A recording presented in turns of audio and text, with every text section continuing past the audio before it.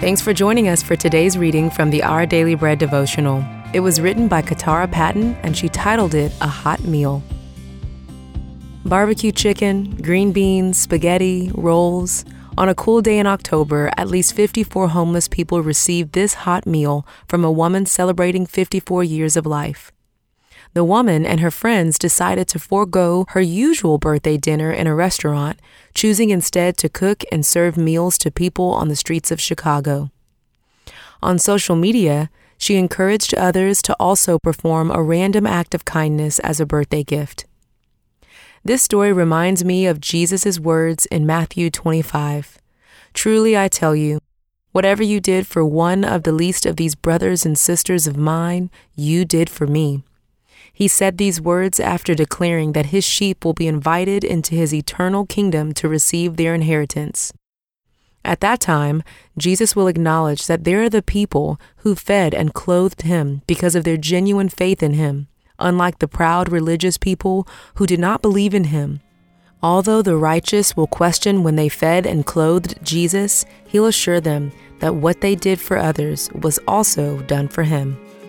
Feeding the hungry is just one way God helps us care for his people, showing our love for him and relationship with him. May he help us meet the needs of others today.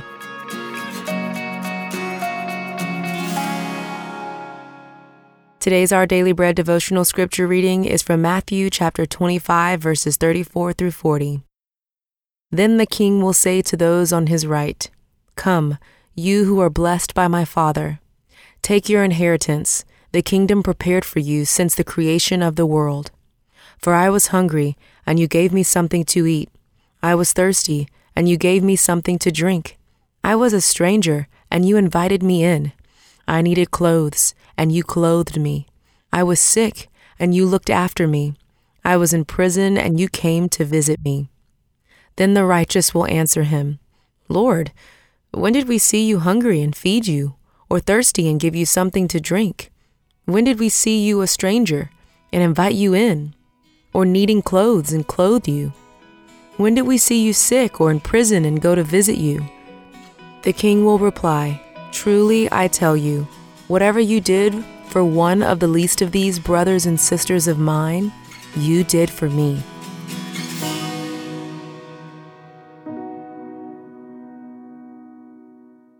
Let's pray. Gracious God, please help us to show your love through our actions today.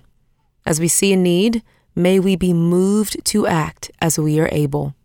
Thank you, Lord. It's in Jesus' name we pray. Amen. Thanks for listening today. My name is Tony Collier, and today's encouragement was provided by Our Daily Bread Ministries.